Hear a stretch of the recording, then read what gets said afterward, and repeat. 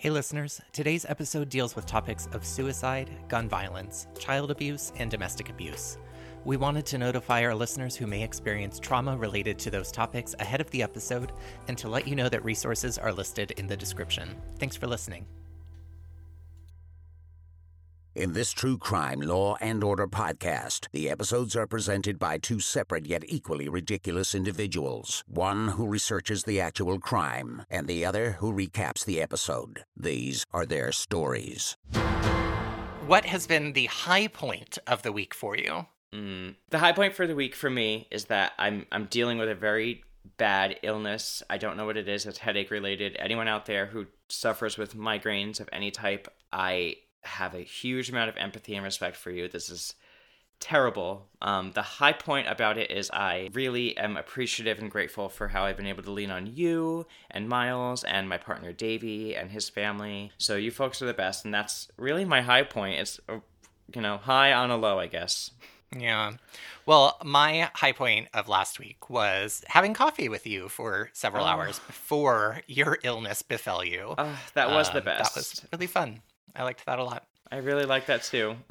I'm sorry it got muddied by me going home and It was so weird to be like, oh, I just left a great 3-hour coffee convo with Matt, and then Davey calling and being like, I'm at the hospital with Matt. It was like, what? Oh my god. What happened? I literally came home and I was like, I'm in the best mood. I'm going to tell you about what we were talking about. I'm really excited. And then I went downstairs to change, use the restroom, and under 10 minutes the headache just got so intense, and I was just calling Davey down from upstairs and he was like, what are you talking about? And he came downstairs and I was just blinding pain. So weird. God.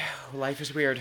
Take care of yourselves, people. It sure is. Life is weird, and I feel like life just continues to throw curveballs at everyone all the time. Yep, gotta be prepared. Well, I hope you feel better soon. Thank you. Have you been watching anything new or fun that you want to recommend? I should really start writing these things down. What did we watch just the other day? Oh, you know what we've been watching? Visible on Apple TV Plus. Have you seen it? What was it called? Visible? No. What's it about? It's great. It's a 5-part docu-series on queer visibility in media and queer representation over time. It's not Disclosure. Is that what you're saying? No. Disclosure was on Netflix. So that's the Laverne Cox documentary, That's right? Laverne Cox, yeah.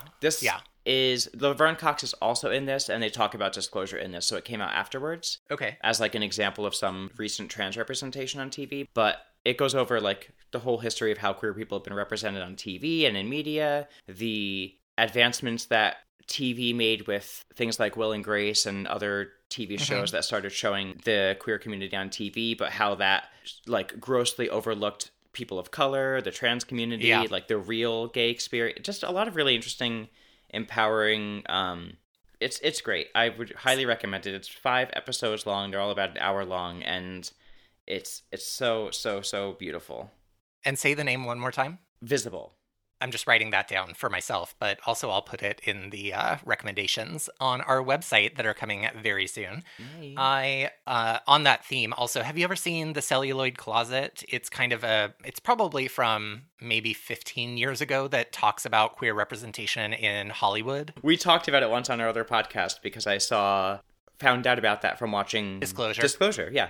Oh, yeah. Okay. It's another good one that I would recommend for that. It kind of talks about queerness generally and how it's represented in cinema kind of through the early 2000s, I think. But it's really fascinating just to see the kind of dominant patterns within media representing queerness and kind of what that says and what people can glean from it and all that kind of stuff. One thing they talk about a lot is also the days of the 60s and 70s when Match Game and Hollywood Squares, and you had people like Charles Nelson Riley who were clearly gay men, but they weren't allowed to be out at that time, and they were allowed to skirt that line, right? And I remember watching Bewitched and seeing Uncle Arthur and being like, oh yeah, that's like me. You know what I mean? Yes, 100%. I wanted to recommend a documentary called Crack, and it's on Netflix. Have you heard it, seen it? No. It's about crack. It's literally about the crack epidemic and the history of crack cocaine development, usage, its effects on the Black community, its connection to the Iran-Contra kind of scandal, and it's maybe only an hour and 20 minutes. It's pretty short, but it's really, boy, is it heartbreaking, because a lot of the people they speak to are people who were kind of in these predominantly Black neighborhoods in New York, and when crack cocaine like got introduced, the intense way that it just ravaged the Black community. And then they also place it in this broader context around why was the criminalization of crack cocaine literally like 10 times stronger than it was for powder cocaine. And it's like, well, it's that's a drug that's used by the like white elite, and this is a drug that is used by like lower socioeconomic status communities and communities of color. And so it was a way to kind of continually police and enforce drug wars. And then you've got fucking Nancy Reagan and her just say no bullshit. Oh my God. So it's a really good documentary. So again, it's just called Crack. And if you don't know a whole lot about the history of crack cocaine, it's fascinating. So I highly, highly recommend it. I didn't know an iota of information that I thought it did on that. I really totally, as a child of the 90s, I totally bought into the whole Just Say No Dare thing. Yeah, well, like, it really hard. I mean, it's one of those documentaries that as you watch it, you kind of are just continually thinking about how our entire criminal justice system is based on the premise that whenever somebody commits an act that is like determined to be illegal, it is because of some like moral failing and not anything about the like conditions around them and social restrictions and oppression and things like that. And so when you watch it, you're like, oh, all of this like just say no rhetoric is really just reinforcing that anybody who uses drugs is a moral failure, and so therefore we should punish them, and that will correct it and all of that. And instead it just makes the problem infinitely worse. So hard to watch documentary, but really, really good and really worth watching. Right, I'm gonna check that out. So before we get into the episode, another thing that sort of happened in this past week that I think we would be remiss to not mention is the shootings that happened in Atlanta that were targeting massage parlors and predominantly targeting women of Asian descent. And 6 women lost their lives and were killed by the shooter, who is, by all accounts, this was a white supremacist terrorist attack, and it has been in the media and through like police spokespeople been sort of like portrayed as like the shooter was, quote, having a bad day. That is literally what the police chief said in the news briefing. And I've heard a lot of things about this over the past week, including that many of the family members of the women who were killed would prefer that their names not be out in the news. And so I think we should not say their names out of respect for that, and just kind of, I think, want to reinforce the message that it's so important that we look at the ways that racist hate shows up in our communities. And one of the things I think we try to do with the show is talk about things like media representation and what it means that we see certain patterns over and over in media, and how much of that contributes to ideas about racial equity or inequity. And I don't know. I'm almost at a loss for words about what to say because it's all just so foul. But my heart really goes out to any folks who are experiencing trauma this week related to the Atlanta shooting and the increased rates of violence against folks of Asian descent in the United States right now in the context of the pandemic. Because it's I think a really, really hard time for those folks in those communities right now. So if you have the ability to, I know there are a number of GoFundMes out there for the family members surviving the victims and supporting them.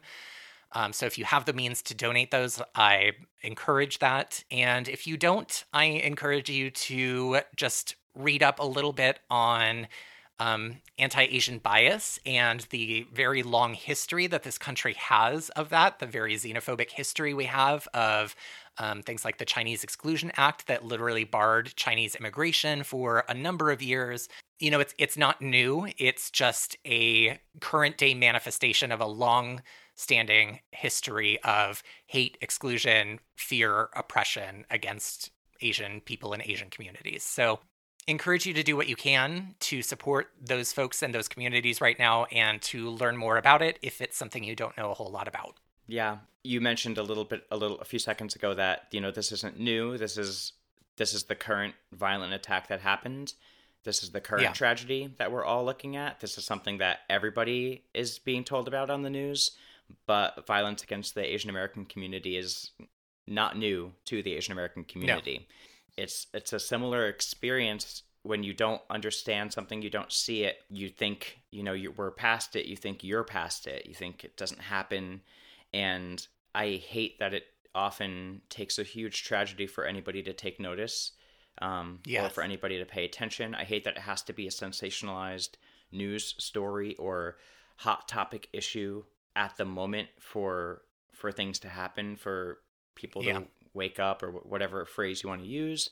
But in addition to everything Enma's saying, just if you don't know what to do, if you don't have the resources to donate, if you have no clue what to do to try to contribute to a better Positive tomorrow, change. yeah, you know, Yeah. I would encourage you to read up on what's going on in the world, read up on the tragic ways in which racism and Asian American hate shows up, and then have a conversation with somebody about it. Talk to somebody that you love about it. Even if you need to talk to somebody who you feel safe with talking about it, who you know is on your same page, who won't judge you first. Share stuff on your social media at the very least. The conversations need to happen, and it can't just be a news article that we see, because like we do in this show, these are human beings. These are people, and it's not a statistic. It's not a tally on a sheet. These are human beings. These are people's lives, and definitely the reason why it's not why it takes a tragedy for people to notice it is because everyone is so used to it. It's just normal. It's just regular. It's just fine. And it's just a joke, and lighten up. And then until it's not. I feel like I have like 100 different lines of thought that I want to go down, but I'm going to go down this one. You know, I'm reminded when we're talking about media representation and the problematic portrayals of certain communities and identities, it's important to realize that those are not accidental portrayals, that there is deliberate thought behind them. There is documentation that during the time of the Vietnam War, when we were losing this conflict, there was an intentional media strategy facilitated and pushed by the government to portray Asian men as less masculine, to like demasculinize Asian men generally as a political strategy to make us as these American people better, stronger, whatever. And by American, I of course mean white American. And so these, from that point, and of course before that, but specifically from that point, you see a lot of the history of like, what's the word I'm looking for? Demasculating is not the word I'm looking for. Emasculation? Thank you. Emasculating of Asian men in media, and how there's, you know, only a couple of specific roles that Asian men play in media, and it's either like the geeky computer nerd or the ninja are like the two representations that you see of Asian men in the media, and both of those are like one-dimensional characters that don't have a complex backstory. They are emasculated in the sense of like never having a romantic connection with people. So there's a really long history of really problematic representation of Asian men and Asian women. So I think just learning more about that helps, I think, to contextualize, like, why do people believe certain things? Why do people see certain identities and communities as disposable or, you know, whatever. So there's a lot. There's a lot. There's a lot I could say, and my brain is trying to take me in 20 different directions with it right now. So let's talk about Law and Order then. Let's talk about Law and Order, the show. All right. So I am the episode recapper this week, and yet again, I was immediately vindicated. I felt like a great person. because yet again, this episode opened with Beat Cops. And I said this whole season we were going to get 4 Beat Cop openings, and we've already knocked 2 out of the park within the first 3 episodes. Yeah, that's pretty good. So this is episode 3 of season 2 of Law and Order, and it is called Aria, which is a opera song for a single voice. And also the name of one of my favorite characters in Game of Thrones. I was going to say that, but I was like, you know what? I bet N will say it. And it's so funny. Whenever I'm the episode recapper, I don't know what the true crime is. So whenever I'm watching the episode, I'm trying to kind of figure out what it is. And Matt had mentioned to me at our little coffee date that this was a big case. And so the whole time I was like, gosh, who could this be? And I'm just going to tell you my 2 things that I immediately ruled out the minute they came into my brain. I was like, Kim Kardashian? No, this is way before Kim Kardashian. I was like, Paris Hilton? No, this is way before Paris Hilton. Like, I could not figure out who this could be. And I do think actually that it's a pretty loose connection to the true crime, but I'm very excited to hear you tell the story. Yeah, it's definitely a loose connection. I knew who it was before I watched the episode. So the whole episode, Okay. And I had done some research. I had watched some documentaries already. So I kind of was knowledged up. And I watched the episode and I was like, and Davey was too, because he was very interested in this one. So we're watching all the stuff and then we're like, I guess that's a connection. I guess that kind of is. And, you know, they pound out some more solid connections later in the episode, but it's definitely very loose. But I have to say, I think it's better when it's very loose. The episode, at least. I agree. Yeah. All right, so this episode opens with some beat cops having some nonsense conversation that is not important, and am I wrong? Okay, so they're talking their talk, and they hear in the background like 2 men in an alley kind of having a conversation, and I was very confused at first because the men's conversation went like this: "A horse is a horse, of course, my kingdom for a horse," and I was like, what? And then I realized, oh, it's like the back door of a theater, and this is like the theater troupe doing their nonsense in the back alley behind the theater. Got it. Yeah, which, by the way, theater kids don't do that. No. Somebody comes out and tells the 2 men, like, hey, get that stuff back to costume, because they're like wearing capes or, you know, medieval clothing or whatever. So we follow one of the actors back inside the theater, and he's walking into the costume department. He's like, hey, Priscilla, are you decent? And he's like trying to return his clothing, and he like turns around and sees a girl kind of like on the ground slumped over a chair, and he's like, you don't have to, like, are you praying? Like, what's happening? And then he sees that her hand is like on the phone, and he kind of like touches her, and she basically falls over. She's barely clinging to consciousness, and she just keeps saying, I didn't want to do it. I didn't want to do it. So then Logan and Soretta show up, and we learn that the woman's name is Priscilla Blaine, and they think that it might have been an overdose or something, and they're, you know, confused as to why they're there, and the beat cops basically are like, well, it looks like an overdose, but she kept saying, I didn't want to do it. So she did pass away. She died from these, whatever she took.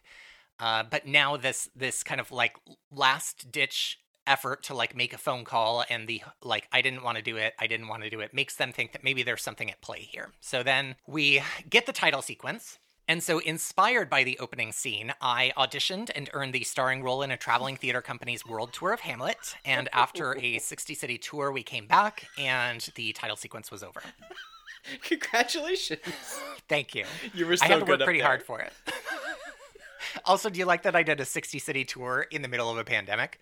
None of this is true. Okay, so we're at the medical examiner's office with Logan and Soretta, and he tells them that she overdosed on antidepressants, and what she took could have killed a small elephant. And he's also kind of like, there's no other signs of injury on her, which is weird, although she had an ace bandage on her ankle, but there was nothing wrong with it. So kind of weird, kind of strange. We cut to the mom's apartment, again with Logan and Soretta, and she tells them that her daughter Priscilla wasn't into drugs, and they ask her if they know if she knew that her daughter Priscilla was seeing a psychiatrist. She says something about, like, we were going to have new headshots taken next week. The mom is very strange in all of this, and I would like to hear, if you remember, I don't know how long ago you watched it, I would really love to hear your description of the mother's hair. Oh, it wasn't that long ago. Okay. My first thought was like a dark, rotten artichoke. Artichoke shape, spiny. It looks like it could be a plant in like a Tim Burton movie. Yes. It was very strange hair. It was Poison tree. It was hair. It almost looked like a thousand little daggers. Like her hair was just in. It was so. They could totally It was restyle so her hair defined. and make her like a World of Warcraft character. If she were in an anime, her hair would be able to turn into knives. Like her hair would like tentacles off of her head that were Oh my God. razor sharp knives. Yeah, every time she turned her head quickly, they'd go shing. Yes, And that 100%. little, like a little shine would go through one blade of the hair. That's right. Very strange haircut on this woman. Okay. So she says that ever since her daughter could talk, she wanted to be a performer. And that, of course, reminded me of one of my most embarrassing moments in history that is on our website in my bio, where I talk about how when I was 14, I said to my dad on like the ride to school that I wanted an agent and a cell phone for my birthday. I'd like that this year. I think I still remember the just endless laughter that like the whole rest of the car ride was just him laughing endlessly about that. It's very comment. like Manny on Modern Family. 100%. And I had no business getting an agent and a cell phone at 14, but what do I know? So we cut to the academy where she was, studying and learning dance and theater and all that stuff. It's at some kind of prestigious academy that she was attending, and they're interviewing the other theater kids who are all dressed pretty incredibly. I feel like there's some good outfits that we can talk about on our little fashion review that we're going to put on the Patreon. Oh yeah, this was a great little ensemble. It was awesome. And they're, say they said she didn't do drugs. She was too focused. She was happy. And so they're asking, could somebody have pressured her into taking these pills? And somebody's like, no one around here was into that. By the way, I'm pretty sure they mention at the beginning of the episode that the pills were like antidepressants. And maybe I'm wrong. I'm not a person who abuses pills or has a pill usage problem, but I don't think anyone takes antidepressants recreationally, do they? I don't think anybody does. I don't think that's the entry drug. I think that might be like, I'm hard up and I'm an addict and I need something. Yeah, I guess it was just so strange because the whole episode was sort of like framing it around this like pill usage, and it seemed like the writers maybe had never like understood what antidepressants were or anything, and they were just like, it's pills. Let's make a story about pills. Anyway. So they go to interview her ex-boyfriend, who it's at a beautiful restaurant, like beautiful big windows. And he tells the Logan and Soretta that she didn't do drugs. She only took birth control. And then he goes, God only knows why. And they're like, what do you mean? And apparently a few months before they broke up, she stopped wanting to do anything intimate and said that she was seeing someone about it. So then we find out that she was seeing a therapist. So we go to interview her therapist. He tells them that he can't really tell them anything. It still falls under patient-client confidentiality, even after death. And he is like, I could tell you things if you could get the executor of their estate to basically determine that it's in the best interest of finding out what happened to her. And so the person that they have to get to waive that is the mother. They go and talk to the mother again, who is for some reason talking about how her daughter recently cut her hair, and it's like Felicity all over again. Yeah, it's like your daughter is dead and you're having this weird conversation about her haircut, but okay. She says maybe she didn't want anyone to know what she was going through. I don't see any reason to change that now. So she's basically saying, no, whatever secrets she had between her and her therapist, they're going to stay secret. I'm not going to overrule that for your investigation. So they go and talk to Priscilla, the girl who's passed away, her sister, and her sister and her haven't spoken in a couple of years because apparently her mom, this sister is talking about how their mom was kind of a nightmare, and she was basically like a big stage mom who forced them into constant acting lessons and such, and she got out of it and hasn't seen her mom or Priscilla in a while, but Priscilla was, quote, our mom's last hope. Our only So they're hope. thinking like, yeah, help me, Obi-Wan Kenobi. So they go to interview some more of her friends, and they... I'm sorry. Did you point out who that actress was? Oh, okay. I know it was somebody famous. Maura Rooney or something? Maura Tierney. Maura Tierney, that's it. She Who's was Maura on Rooney? ER for like 10 years. Right, That's right, Shortly yes. after, not short. Well, she was on News Radio. I remember. I don't know if you watched News Radio back in the day. I didn't know. Oh, it was funny. She was in that, and then she was in ER. And I read that she got cast on ER as like a side like kind of role, and they were so impressed with her that she became like the main character for the last like 10 seasons.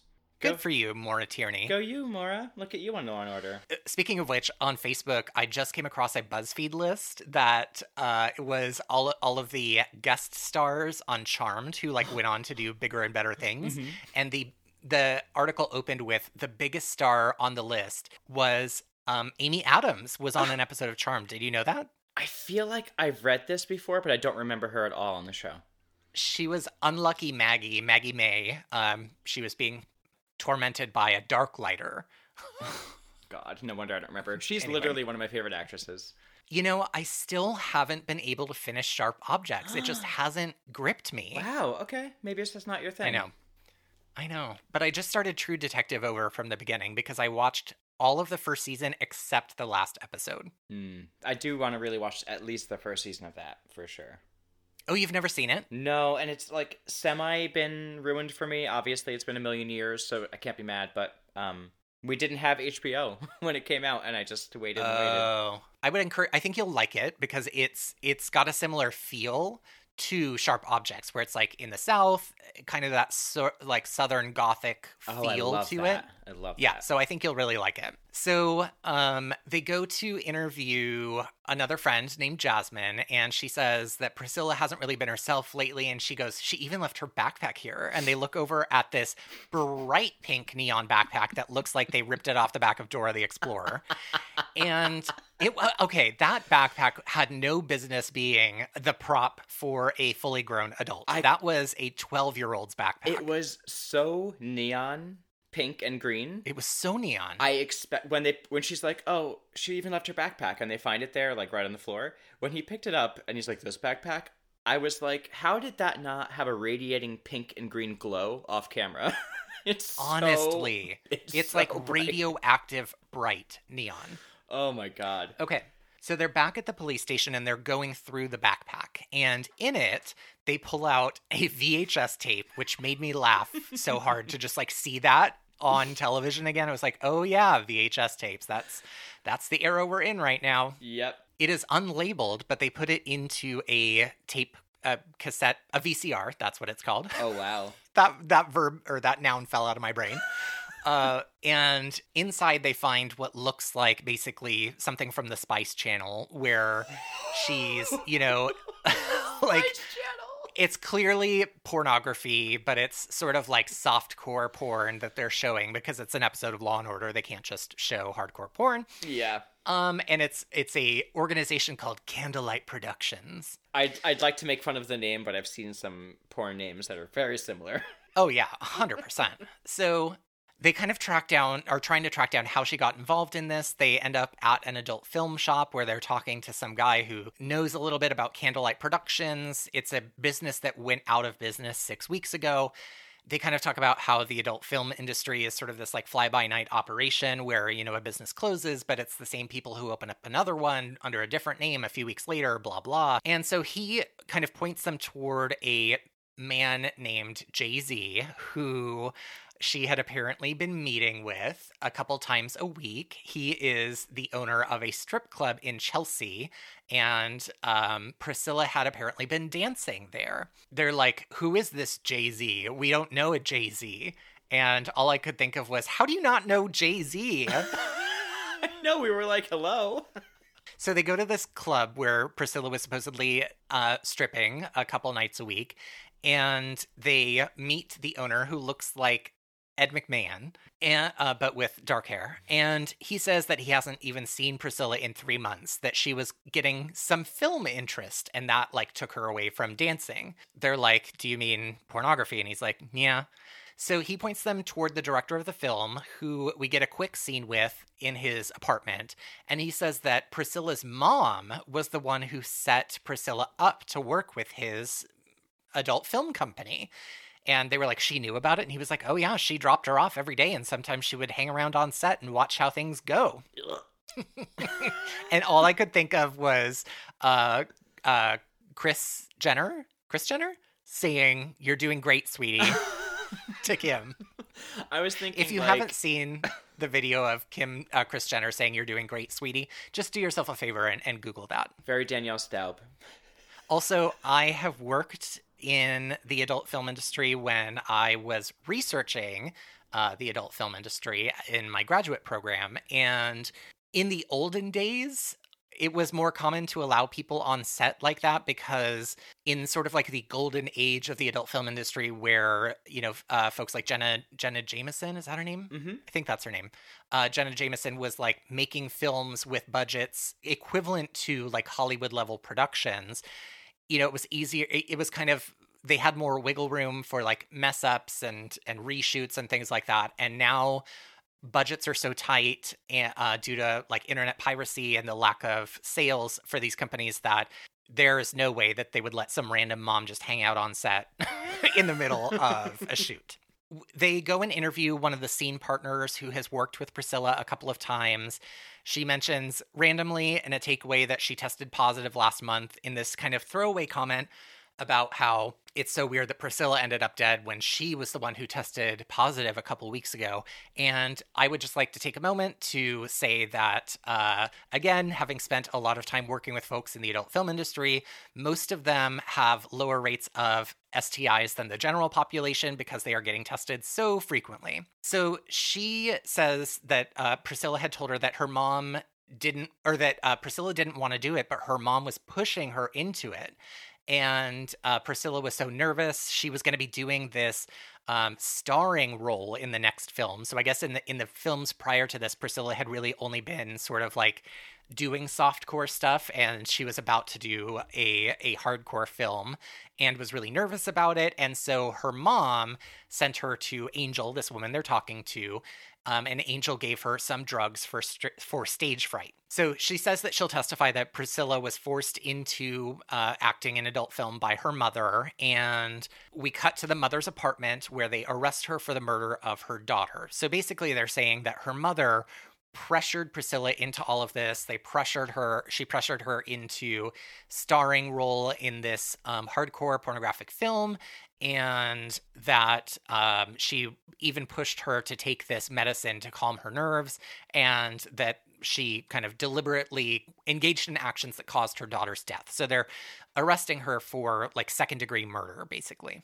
The district attorneys are now talking about how they're going to have a hard time proving that even if the mother was forcing Priscilla to do pornography, they have to prove that it was the cause of her death in order for this to be a valid case. So they go and talk to the shrink again and have this sort of like hypothetical conversation where, you know, they were like, have you ever had experience with a client who was like forced into this kind of life, and did it, you know, impact her mental health? And he's like, yes, I have had a patient who hypothetically, you know, has experienced this kind of mental anguish as a result of their parents forcing them into things that they didn't want to be doing. And so basically they're realizing that the crux of their case rests on the testimony and files and records on this psychologist. So they're like, okay, we need these records, but the only person who can get access to them is the executor of the estate, which is the mother. She's not complying, especially because she's now a suspect in this case. So they do this thing where they basically they do like another court process while this is all happening to try to get somebody else appointed as the executor of the estate, because the mom has like a conflict of interest in this. And so they get the sister involved to be the administrator of the estate. And the mom is pissed about this. That was very clever. It was clever. Yes. They make that all work. We cut to the trial of the mother, and in the trial, her friend from the adult film studio, the daughter Priscilla's friend from the adult film studio, says that Priscilla was super nervous about the starring role, that she didn't want to do it, and that her mom had sent her to Angel to get pills to calm her down. But Angel also says that Priscilla's mom discouraged her from spending time with her because she knew Angel was taking drugs. So there's a little bit of like a kind of confusion there on whether the mom approved of Priscilla taking these drugs or not. But basically, we learn that the day that Priscilla died, the next day was when they were set to begin filming the film that she was, in the starring role of. So the psychologist on the stand testifies that Priscilla's life was fully controlled by her mother. He says that Priscilla talked about how her mother had prized Priscilla's hair, and so Priscilla cut it all off as like a moment of control. And he also says that Priscilla had made a monologue video talking about suicide, which she gave to her mother to try to, like, quote unquote, change her mind. And they play the tape in court. And after a few conversations between the district attorney and the defense attorney for Priscilla's mother, they realize that this case is not going well for her. But there's still some kind of like, the case that the district attorney has isn't the strongest case. So they basically allow her to plea. And at first, her defense attorney says, okay, we'll have her plead a criminally negligent homicide. And Stone says, we'll go down as far as manslaughter too, but only if she does the maximum sentence. And so she accepts the plea. She goes down for manslaughter too for her daughter's death. And Stone and Robinette have this closing conversation at the end of the episode where Stone says how it's kind of scary that an emotion like love can cause such damage. And that is the end of the episode, Aria. And I know the crime, and I am fascinated to hear your recounting of it. All right. So this case was inspired by the death of Marilyn Monroe. My jaw dropped when I read that because it's so funny. So Matt and I had coffee last weekend. He was talking about how this was a really big case, and I was like, okay, cool. And then when I saw that it was based on Marilyn Monroe, I was like, oh my God, that could be like its entire own podcast. For sure. Where it's just about Marilyn Monroe and her life. For sure. And there are many podcasts out there about Marilyn Monroe or episodes about her death or things like that. So, I mean, the amount of research I could have done on this and the amount of time I could have spent on this, we could have done our own, like, side podcast. We could just make a third podcast. Maybe we will. It was very interesting. Maybe. Are you ready? I'm ready. I'm ready. So, my sources, of course, Wikipedia, the Law and Order Wiki. I also used a website that I've had bookmarked for a really long time, which I'll tell you about after. It's going to be like kind of a wrap-up moment, but it's immortalmarilyn.com. Okay. And then I read some articles. So there was a Daily Mail article from around 2000, I believe. It had a lot of dates on it, like edits and stuff. Daily Mail article around 2000. Circa 2000. There's two biography.com articles from 2019. One by Jim Ott, one by Sarah Kettler. A Glamour article from 2012 by Lindsay Unterberger. The VintageNews.com had an article from 2017. I didn't see it credited to anybody. Washington Post 2017 article by Elahi Izadi. Okay. A Vanity Fair's 2017 article from Joanna Robinson. And then I watched 3 documentaries about it. It was, one was called The Marilyn Monroe Story from 1963, so it was not long after her death. Then there was the documentary Marilyn Monroe Declassified from 2016, and a documentary called Love Marilyn from 2012. Okay. Another big source of this was a friend of mine from back home. I have a friend named Ernesto who is a big fan. I don't even know what you would say. More than fan. Like, very, very... Anyhow, as soon as I found out this was about Marilyn Monroe, I thought of him, and I was like, I'm going to reach out to him to find out if he has any, like, good insider articles, knowledge. Books, insider knowledge, things that I should include, because another thing about Marilyn Monroe is there's a lot of misinformation everywhere, all over. So he gave me a lot of really cool information. I fact-checked everything to make sure I had a source for it, but he provided a lot of information that I then research that I'm going to include. Awesome. So That's really cool. yeah, big shout out to Ernesto. I'll let you know some of the data that I got from him towards the end, because it's really interesting things I never even knew. Also, I just want to say for anybody out there who is listening to our podcast, you can really easily figure out whether it's Matt or I that's going to cover a case, because I cover the even number episodes and Matt covers the odd number episodes. And if you look ahead at cases that inspire the episodes and you happen to be somebody like Ernesto who knows a lot about a case that's coming up, feel free to send an email to rippedheadlinespod@gmail.com and say whether it's for Matt or me. And feel free to share information about that case if there's something coming up that you really want to make sure we know about. Yeah, and if you're unsure, if you don't want to do the math, the math, Yes. odd and even, just say this is about episode blank. And we'll figure it out. Yes. Yeah. And whichever one of us is assigned to that episode, we will reach out to you. Yeah, that's a great idea. All right. So there's a lot of information here. I tried to kind of go over a lot of her life and actual factual information about her, because I've always been a big fan of Marilyn Monroe in the way that she's like a Hollywood icon, Hollywood legend, like anybody else. But the only actual movie of hers I've seen is Some Like It Hot. Mm-hmm. Yeah, I think that's the one I've seen too. And I liked it. I enjoyed it very much. But I don't know how the portrayal is anymore, because I know it's, men dressing up as women and trying to fool her and blah, blah, blah. Yeah. So I don't know how well it is, would be received today. But, I let me say, before I researched, I would have, if you asked me about Marilyn Monroe, I would say she was probably like a really beautiful woman, probably a okay actress, maybe, kind of ditzy, and Right. There's a lot of talk about her death, and it's controversial, and she became an icon because she was so beautiful. That's probably what I would have said. Yes. I have a whole different perspective now. Oh, that's awesome. Okay, great. Yeah, so I'm excited because my knowledge of Marilyn Monroe is pretty limited. Like, I know a little bit more, especially after listening to the Sinisterhood episodes about the JFK assassination, because they touch a little bit on Marilyn Monroe in that, just a little bit. But yeah, I think, she just sort of became a cultural icon in part just because of her bombshell looks. And I'm sure that does a tremendous disservice to the complexity of her character and identity and her skills and all of that when it's just reduced down to her being really beautiful. Yeah, totally. So I would encourage people listening, if you have a view of Marilyn Monroe, look at this case before we get to her fame as though it was any other person that we were covering, Right. because it'll contextualize things for you, I think, a little bit more. Okay, great.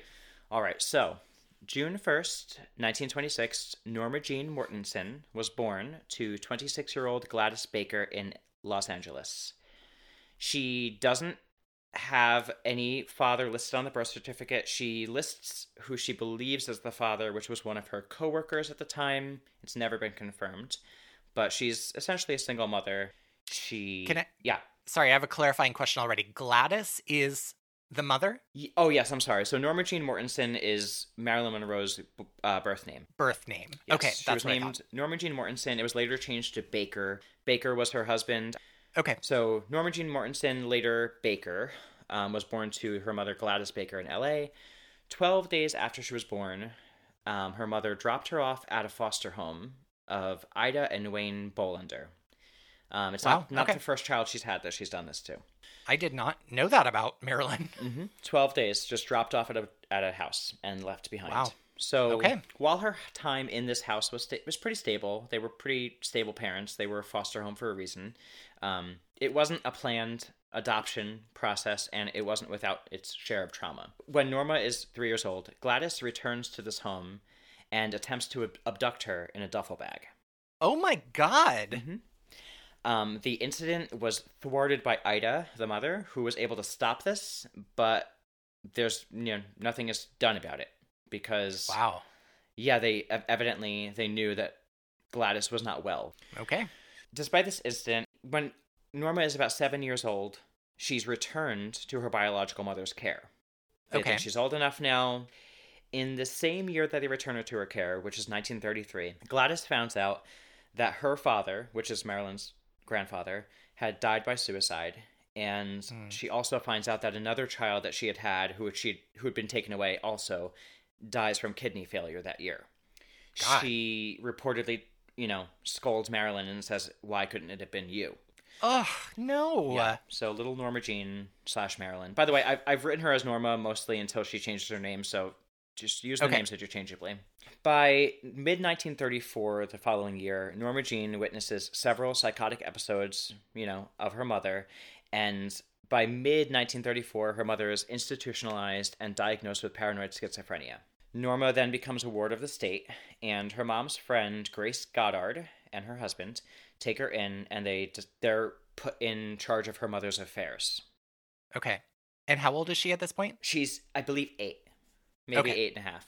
So Grace and her husband, whose nickname was Doc, I didn't write down his real name because that's what everything refers to him as anyway. So Grace and her husband Doc, they tried giving Marilyn or Norma back to the orphanage in 1936 because they had gotten her, after her mother's put away, but they didn't necessarily want to keep her. So they tried to put her in an orphanage in 1936.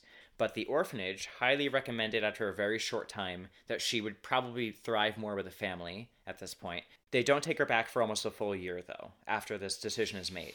So they take her back in 1937. This stay lasts only a few months before Doc sexually abuses Norma Jean. Fuck. Okay. Marilyn, in her own words, will later write of this, and she says, "I will not be punished for it, or be whipped, or be threatened, or not be loved, or sent to hell to burn." And I thought that this shows incredible clarity and emotional depth and awareness for someone who went through this in the early times of her traumatic life and then writes this in the 50s or 60s. Well, yeah, I was going to say, in that period, I feel like the conversation around sexual abuse was much less sensitive toward the survivor of that abuse. And so for her to say that for anybody out there who is a survivor of abuse, I just want to say to you that you are in no way responsible for what was done to you. That is a message, that sounds like her message there. And I think that's a pretty remarkable thing to say and disclose anytime, but especially 70 years ago at this point, 60, 70 years ago, and to have that stance, 100%. Right? To even talk about it and to say, this is not my shit, don't put it on me, is pretty impressive. Yeah, and there's a lot of writings of Marilyn Monroe that have been found and that have been documented. One of the documentaries I watched is literally mostly her words, and yeah, she has a lot of really profound things like that, said very simply, but really profound and very brave. We'll get into more of that too. So she went back to the home in 1937. This is when the abuse happened. And she leaves. She goes to a few more foster homes, but by 1941, she moves back in with the Goddards again. At this point, she's, I think, 15 years old. She moves back because she's going to school in Van Nuys, California, and that's where they live. So she moves back in with them. Within a year, this girl cannot get a break. This is all happening really quickly, too. Doc gets a transfer from California to West Virginia for work. Child protection laws, not because of the abuse, just because of her age, they won't allow her to go with them. Since this would require her to go back to an orphanage and she's 15 years old, they think she's too old for this, so Grace speaks to her neighbors that she's good friends with, and they come up with an agreement that she should marry Norma to their son, who's 21 years old, named James Doherty. Okay. So that she could stay out of the system. I guess I was about to say, is that even legal? But I feel isn't there something about, with parents' consent, you can get married under the, legal age of adulthood? Well, they wait until Marilyn's turning 16 soon, so they wait until she turns 16. Okay. I don't know. I don't know if that makes a difference in that way, but that's their plan. I don't like this. Well, they all agree to it, including Marilyn and James. She's marrying the son of the man who sexually abused her. No. Marrying the son of the neighbor. The neighbor. Got it. Okay. Yeah. All right. Unrelated, yes. So that's kind of the fast track on her childhood. She gets engaged to him right away, and she's able to stay with him when Doc and Gloria move, and they're basically out of the picture for the rest of the story. Okay. One thing that I'll note about some of the things about some of the articles and resources I've read that I didn't include here was there's a lot of talk about her mother's battle with mental illness and what a huge toll that took on Marilyn, not only throughout her childhood when she was witnessing it and in the years when she didn't have her mother around, but her mother was still in contact with her. In addition to that, there's a lot of things written about her own fear, about her own mental illness because of this. Yeah. So she always feared, one of her biggest fears was turning out like her mother. Yeah. I mean, I think that's really common. I think that's really understandable. Yeah. Oh, yeah. Totally understandable. So in 1944, her and James Doherty get married, and he's a merchant marine who is shipped out in April 2 years after that. So they have a very short time living together, but it's happy. They seem amicable. I guess as best as an arranged marriage could be, which weren't wildly uncommon either. They're living a pretty happy life. So when he goes off to war, she decides to get a job and she lives with her in-laws instead. So she's living with her neighbors, essentially, and she's working at a munitions factory. While working here, a photographer who was sent out to take these morale-boosting sort of shots to promote the war and like getting a job, all that kind of stuff, he is there at the factory and he photographs her. And while they didn't use her for any of the, promotional stuff they were gonna do, they were very enamored with her, and they tell her, you could be a model. So this is where she's discovered. Okay. The earliest shots of her it's just so cool to see these really early shots of her because they are available even though they weren't used. And she's just... I'm literally looking at it right now. So she's like attaching a captivating. propeller to the front of something. Yeah. And it's just this like light in her eyes. She's just beaming, despite whatever life she's had. After this, she decides she wants to try to do it. She wants to be a model. So she starts going to agents, she starts going on calls, she starts getting pictures taken of her, she starts developing relationships with photographers, and then she realizes that what she really wants to do is to break into acting. But she's having little success at first, not surprising. Yeah. She ends up getting herself a screen test at Paramount. This is back when the studio system was, the big thing. So you had to, sign on with a studio to get pictures made. Right. So she gets a screen test at Paramount, but they pass on her. And then Ben Lyon at 20th Century Fox, he decides to take a chance on her. He's not wildly impressed with her screen test. Okay. But he doesn't want anyone else to get her. It's here that she adapts the stage name of Marilyn Monroe. Okay. Marilyn is suggested by Lyons based on Marilyn Miller, who was a successful Broadway star that she sort of reminded him of. And then he suggested a last name, I forget what it was, but she asked if she could use Monroe because it was her mother's maiden name. So that's how she becomes Marilyn Monroe. So she gets cast in some small parts because of this, and she begins taking acting classes. But by 1947, her contract with 20th Century Fox was up, and they decided not to renew it. So she had a very short contract with them. I think it was a year and a half maximum. Okay. So, the next year, in March 1968, she actually lands herself a contract with Columbia. And while she's here, she begins studying acting under a coach, Natasha Lites, who she remains under her care or her coaching for 7 years. Okay. It's relevant because she brings her to, like, everything with her. That's so nice. Yeah.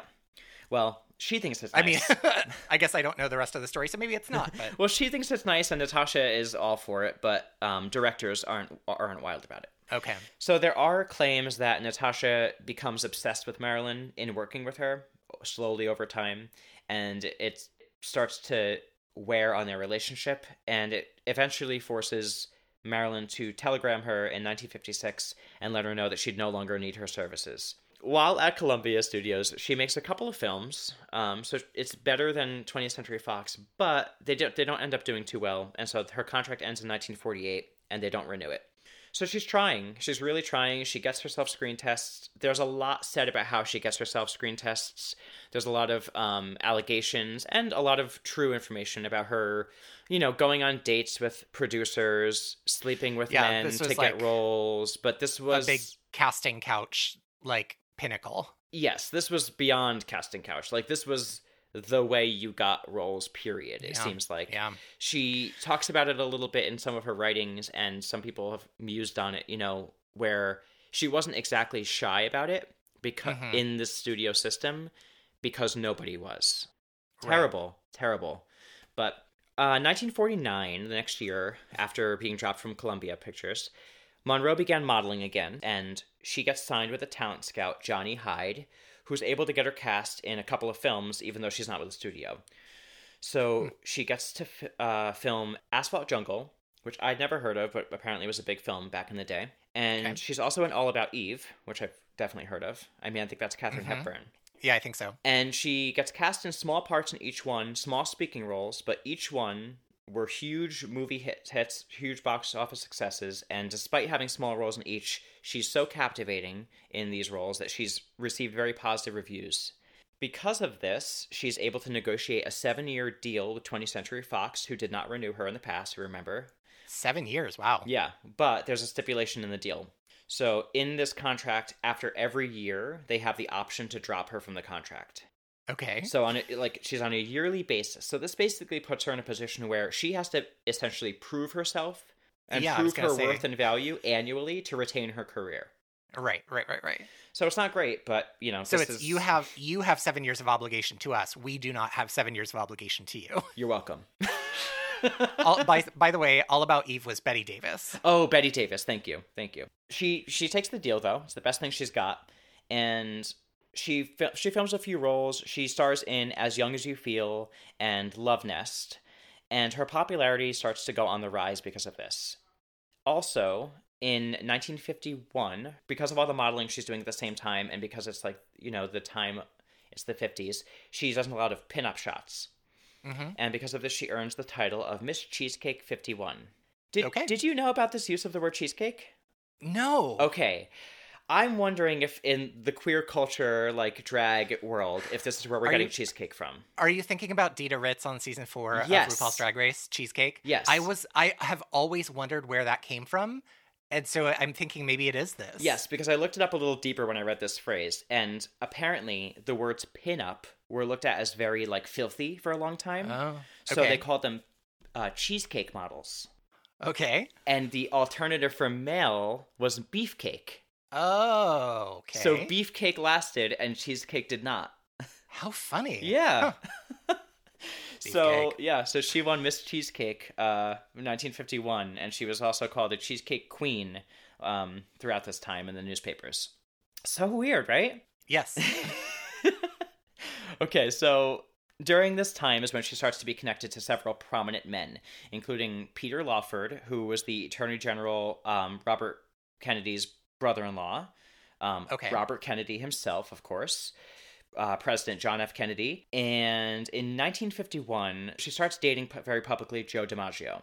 Oh, all right.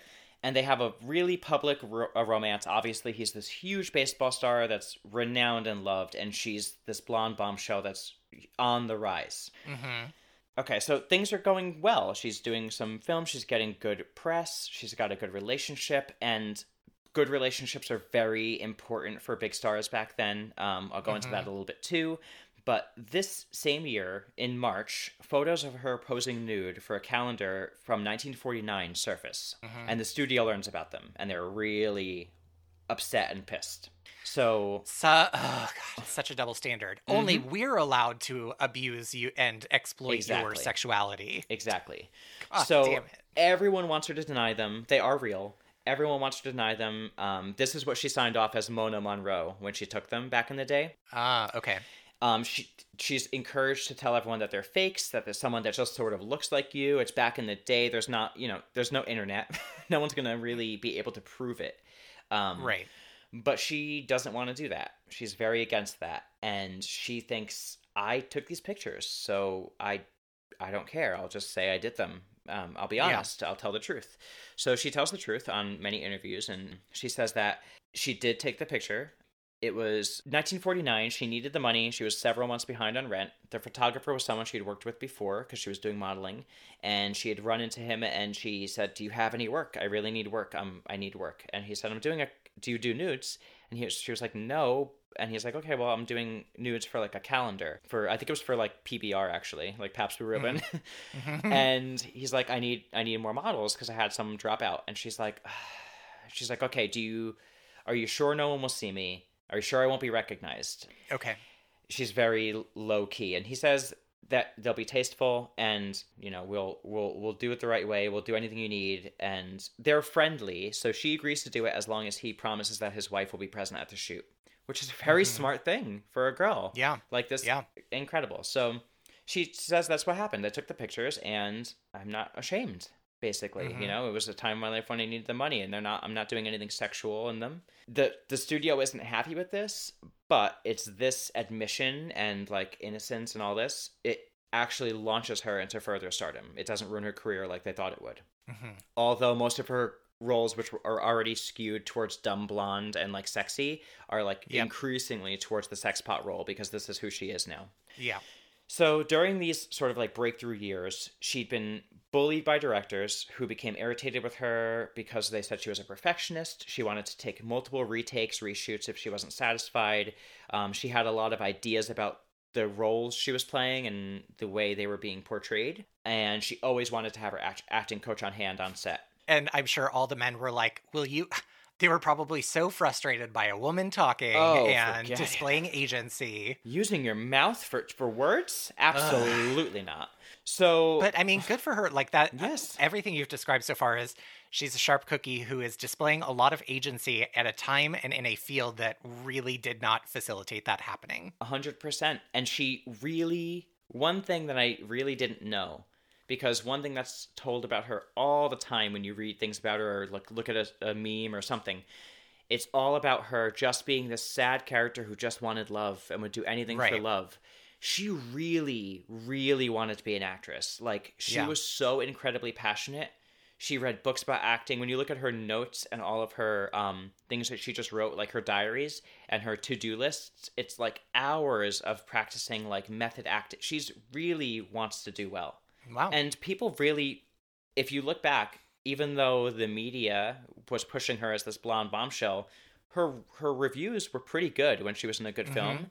And she's been compared to really great actors, and a lot of producers, after working with her, have had great things to say about her. Not all of them, but the people who say bad things about her are saying things like, she's hard to work with, which is the because classic she like line. Actually takes her craft seriously and wants it to be right. Right. And I'm sure she probably had her days, Anybody would, but it's not at all what I thought. There's also reports of her during this time starting to use barbiturates or amphetamines to sort of alleviate this incredible anxiety she was having, and she started to suffer from insomnia as well. Despite all of this, in 1953, she starred in a film called Niagara, where she played a femme fatale character, which was very different from her, something she'd really wanted to do. And this garnered her really great reviews. It's one of her most popular films, and it gave her a Photoplay Award, where she wears this iconic like gold lame dress. When she goes to this event, Joan Crawford, among other Hollywood stars, say very nasty things about her. Joan Crawford says it's unbecoming of an actress and a lady to be like dressed so lewdly at an event like this. She gets a lot of hate. Yeah. One interesting thing I found out from Ernesto that I had to look it up to see if it was true, because it's such a cool thing. Joan Crawford, right? Like the Mommy Dearest and all that. Yes. So when she puts the statement out in the press, like Monroe responds, and rather than like getting into like a catty sort of argument at that time, she just says, oh, I'm so surprised she would have said something negative about me because she's such a gifted actress. She's so talented. I'm so inspired by her. And she makes some kind of comment to say like, and to see like such a lovely mother have time for her kids and to be so generous with her children and also be an actress, I think it's so inspiring. And a lot of people think it's because everybody knew the rumors of how Joan Crawford actually treated her children at the time. Oh. Which we now know through Mommy Dearest, written by Joan Crawford's daughter. Yeah. So just an interesting fact that Marilyn Monroe was no dummy. She really was savvy, and she knew how to say the right thing to not get her fired necessarily or panned in the press, but still get her point across. Well, and it's one of those things too, when you are telling the story, it just reminds me so much about like the whole framing Britney thing and the way that like Christina Aguilera and Britney Spears and, Jessica Simpson are all like pitted against each other. And the questions are about like, what do you think about them? And like men are never asked those types of questions about their like male counterparts in the industry. So I'm sure that Joan Crawford also was probably like asked specifically to comment on Marilyn Monroe. Sure, and I also think that if you've seen Mommy Dearest or anything on Joan Crawford or old Hollywood, I guess this isn't really restricted to Hollywood, even though I wish it was restricted to something. But in all fields, I feel like men have historically pitted women against each other. Yeah. And it's like Hollywood is a prime example where you could just see it play out still today. Yep. But, women in that time, they got in the business and they were lucky if they did, and they had to do things that they probably didn't want to do to get in. And then to stay in, they had to stay young looking, they had to stay marketable, they had to stay better than the next one that was coming. Yeah. Thin, like married to the right person, in relationship, in the press for the right reasons. Like, that's a lot of pressure. Not to say that totally. Joan Crawford was a saint, but I imagine sitting there and watching Marilyn Monroe go up there, it probably, Right. I get it. Yep. So, the next big film she's in is Gentlemen Prefer Blondes in 1953, which is where the classic Diamonds Are a Girl's Best Friend number we all know is from. Which, by the way, there's a version of that song that is amazing. Gosh, I wish I could remember who like covers it, but it's like a swing band who does kind of, or like a swing band who does kind of like a big band, lots of trumpets, remix of it. That's really, really good and really fun to listen to. Is it Postmodern Jukebox? No, it's actually Marilyn singing. Oh, but they like kind of remix the track with their backing instruments. Oh, fun. Highly recommend. Go and give that a listen. I'll put that in the show notes. Yeah. So in the same year, she stars in How to Marry a Millionaire. These roles made her basically one of the top 10 money-making stars of the year. I think she's in a poll or something in a magazine that year. So she's getting a lot more press. And in December of 1953, Hugh Hefner launched Playboy magazine with an image from her on the cover. The image that he used for the cover is from when Marilyn was invited to the Miss America pageant to host or present or something. And the centerfold shots are the pictures that Marilyn had taken for that calendar in 1949, because there were several shots. So all of this was without her approval, basically? Correct, because Marilyn signed over the rights to the photos to the original photographer who made the calendar. Yeah. She got paid, I believe, $50 for that. Hugh Hefner bought the rights to those photos from the photographer for $500. And he credits Marilyn Monroe on the entire success of Playboy. He says, if I had not had those photos, I would not be sitting here today. I would not have anything. If I hadn't been able to exploit a tremendously successful star with photos that she did not know would be used in this way, I wouldn't be successful. Just rewrite that headline for you, Hugh. Exactly. And I feel like I didn't find any quotes from her about how she felt about that, but I did find quotes that she had written down about how she felt about the nude photos coming out in the first place. And while she wasn't ashamed of them, she didn't ever think they would come out like that. And it was embarrassing for her. And she didn't consent to it and that's why she had used the name Mona when she signed off on it, because she didn't think anything would ever come of it. Right. So I can't imagine she was thrilled about this. But Hugh Hefner is a huge fan. He puts all of his clout on, getting her in the magazine and helping him out. I don't know if you know this, he bought I don't know if you call it a plot. It's the mausoleum and not in the ground. Oh, I don't know. Okay, so that thing. I think it's called a plot. But he bought the plot directly next to Marilyn Monroe's. So he's buried forever next to Marilyn Monroe, Hugh Hefner. Okay. It's a little strange. I feel kind of gross about that. That's weird. Yeah. That's really weird to me. And at first I thought, wow, I think that's great that he credits her. But then I was reading more. She never received a dime. Right, of course. $50. She got that $50. Yeah. So, okay. Anywho, so so that's her, that's 1953. This is really credited as the year that made Marilyn Monroe, is 1953. Okay. So 20th Century Fox in 1954, they suspend her from any series films going forward because she's refusing to be in musicals anymore. She wants to do more serious work. She wants to have some control over the character she's playing. And they want to put her in a movie called The Girl in Pink Tights, and she refuses. And so they ban her from doing any serious films. So it became public, and it's in the newspapers, and it's painting her as a difficult person to work with. So she gets herself booked on a USO tour, and she does this 4-day-long performance of shows, and it's covered in the media at the same time, and it effectively overrides all this negative publicity. This stunt secures her a new contract with 20th Century Fox. So in the new contract, there's more money. She also gets a bonus, and she gets a starring role in a film called The 7-Year Itch.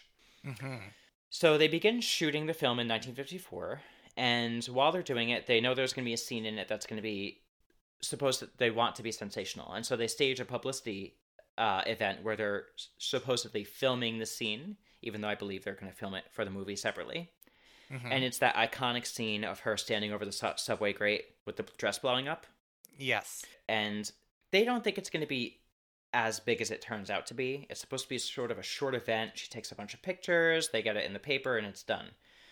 Joe DiMaggio goes. He's not thrilled about it when it starts because it's blowing her dress up more than he expected.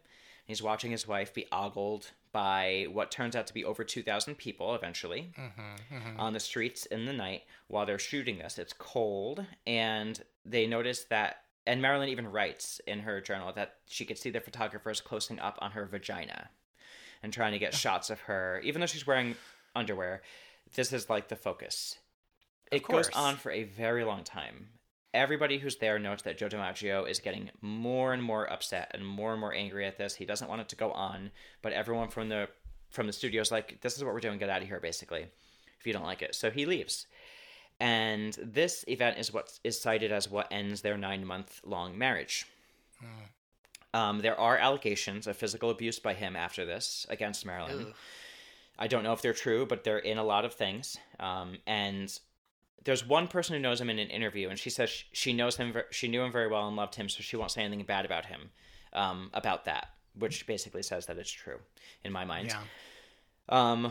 The only plus side to that is I could say anyone who knew them and knew Marilyn says that this was probably her only marriage that she had that was a true reciprocal, like, loving relationship before that. Like, they actually got married because they loved each other and liked each other, not because they were told to. Right. So it's a real shame that all of this went down the way it did. And I can't blame the event on what Joe did, because if you have that in you, it's going to come out in some way. Right. But, it's very sad. Everybody basically says that Joe eventually wanted a really simple life. He wanted to settle down. He wanted to be out of the limelight and have his wife at home with him. And that's what he thought was going to be the future. But this was not Marilyn's dreams. And they didn't coincide with one another. And after they shoot the movie, or during shooting the movie, they divorce. And despite this, her and Joe DiMaggio still continue a relationship afterwards. She moves to New York after the movie comes out. It's a huge, huge hit. It was insane. So she gets a little bit of freedom after this. Yeah. Well, just think about that skirt subway thing, the amount of times that has shown up in other media. It's been in The Simpsons. Mm-hmm. It's been everywhere. On 100 million things after that moment. Yeah, and I read that dress sold for $5.52 million. Holy shit. It is, at the time of the documentary I saw that in, it was the most, the highest priced, celebrity item ever sold.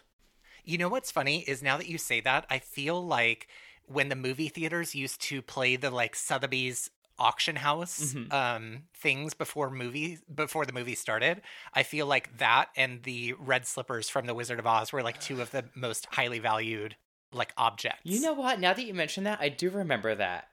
Right? Because last time we did an episode, you were like, do you remember those commercials in the movie theater? And I didn't remember. And then when I was listening back, editing the episode, I was like, I kind of do remember this, I think.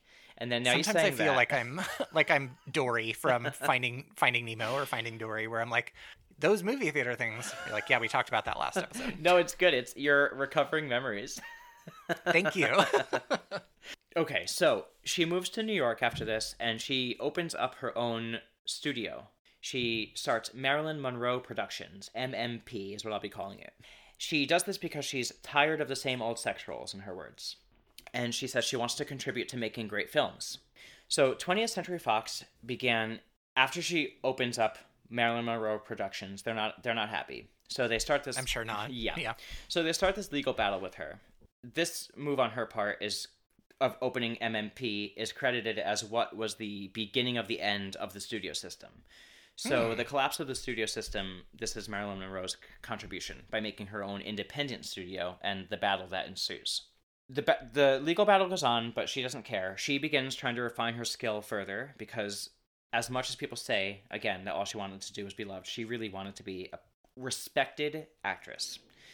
And she has the opportunity to enroll and is accepted into the legendary Actors Studio in New York City.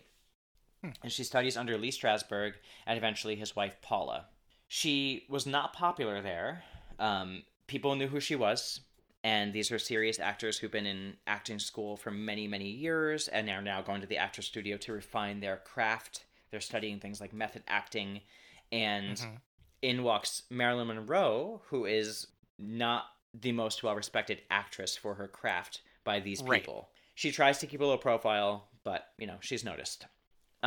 However, she does eventually earn most of their respect, and she continues working with Paula far after her classes at the acting studio are over. Paula is actually the person who replaces her old acting coach when she drops her. Okay. So Paula starts to become the new acting coach that's on set with her all the time, Paula Strasberg. Gotcha.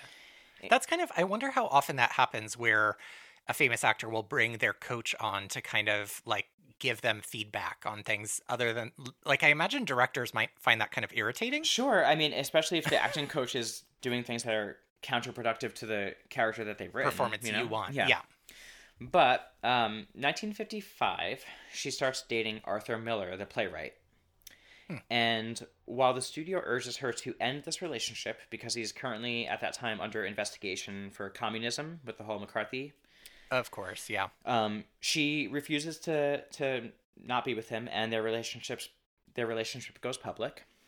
By the end of the year, she's able to secure a new 7-year contract with 20th Century Fox after this battle, and she's finally being paid similarly to her colleagues, has a voice in her own projects, and she has a choice of her own directors, and they agree to let her film one Marilyn Monroe Pictures film every year on Fox's budget. So she finally gets a good contract, which she's been trying for a long time. And I mentioned that she's making the same as her colleagues. I don't mean her male colleagues, I mean her female colleagues, because they are getting paid 10 times as much as her for everything up until now, even though she's been in these huge blockbuster movies. Around this time, 1956, she starts to make more films that she's proud of, and she has a say in things. So she stars in this movie called Bus Stop, which draws her comparisons to Charlie Chaplin's ability to blend comedy and tragedy together. This also garnered her first Golden Globe for Best Actress, and shortly afterwards, she converts to Judaism and marries Arthur Miller. Wow, okay. She stands by him throughout the trials. This is something else I learned I had no idea about. But she totally stands by him through the trials. She's put on the FBI's person of interest list as well. She's questioned, but she adamantly protects her communist husband because he's 100% a communist. 100%. And she knows it. When she marries Arthur Miller, the headlines are things like Egghead marries Hourglass. She's completely, they're like a mismatch in people's minds, but she seems really happy. She seems in love. And she begins shooting The Prince and the Showgirl under Marilyn Monroe Productions. And she chooses Laurence Olivier to be the co-star and also director. He, however, has zero respect for her. And he hated that her coach was on set from the jump. And he told her, listen, quote, all you have to do is be sexy. From this moment on, Marilyn Monroe was disillusioned with him and reportedly would show up late to set on purpose just to piss him off. The production was riddled with issues between the two, but they complete filming, and while it wasn't a success in the US market, it's a huge success over in Europe, and she wins several Italian awards. She decides to take a year off after this and focus on her family. It seems that she wants to have a child, and she had already reportedly miscarried at least once during the filming of the Showgirl and the Prince. Okay. She's had about 4 or 5 miscarriages reportedly, but I've only been able to find proof of one. Okay. But it's something that she struggled with, and it leads her to finding out that she has endometriosis. Okay. After her time away, she decides to come back to film again, and she films Some Like It Hot, a role that she was, again, playing a dumb blonde again, but she was urged to do it by her husband and by the studio. They think it's going to be a big hit. Billy Wilder has many issues with her on set. He's the producer. His main issues with her is that she keeps wanting to do retakes, and she has a lot of disagreements about the character's portrayal, which is not surprising because this isn't the type of character she wants to play anymore.